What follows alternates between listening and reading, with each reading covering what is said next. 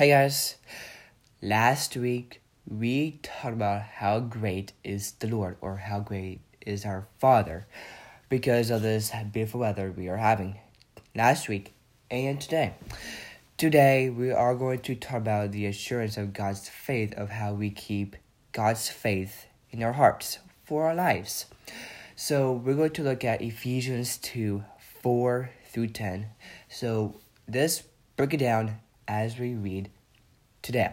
So we're going to start in verse 4. It says this: But God, being rich in mercy, because of this great love with which He loved us, even when we were dead in our trespass. Let me just pause right here. So the first part of 4, be rich in mercy, because of this great love which He loved us. We mentioned this before about love, before, of how He loved us first. I was about to say that because of His great love. Okay, let's keep on going. And dead in our trespasses, made us alive together with Christ. We are alive in Christ. He is alive in us, so we can believe in Him, in the resurrection of Christ. By grace, you have been saved. We have been saved by Christ. About our sins, He cleansed our sins, so we can be saved by Christ. Because remember, He died on the cross for us, so we can be saved by Him. And raised us up with Him and seated us with Him in the heavenly places in Christ Jesus.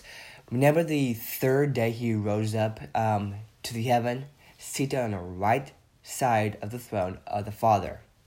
The right side. He's been seated.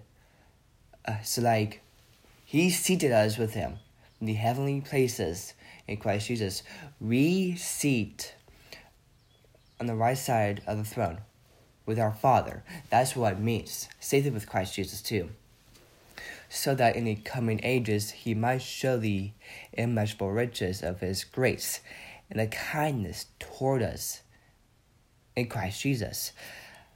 His kindness is everlasting. He is so kind. He is so good to be true for our lives. Verse 8. For by grace you have been saved through faith. And this is not your own doing. It is the gift of God. Faith is believing in the Father. It is the gift of God that He gave you. Remember, God received Christ, so we can receive Christ. So we can believe in the Father and also the Christ. Resurrection of the Christ and forgiveness of our sins too. It's not a result of works, so that no one may boast. For we are His workmanship, created in Christ Jesus for good works.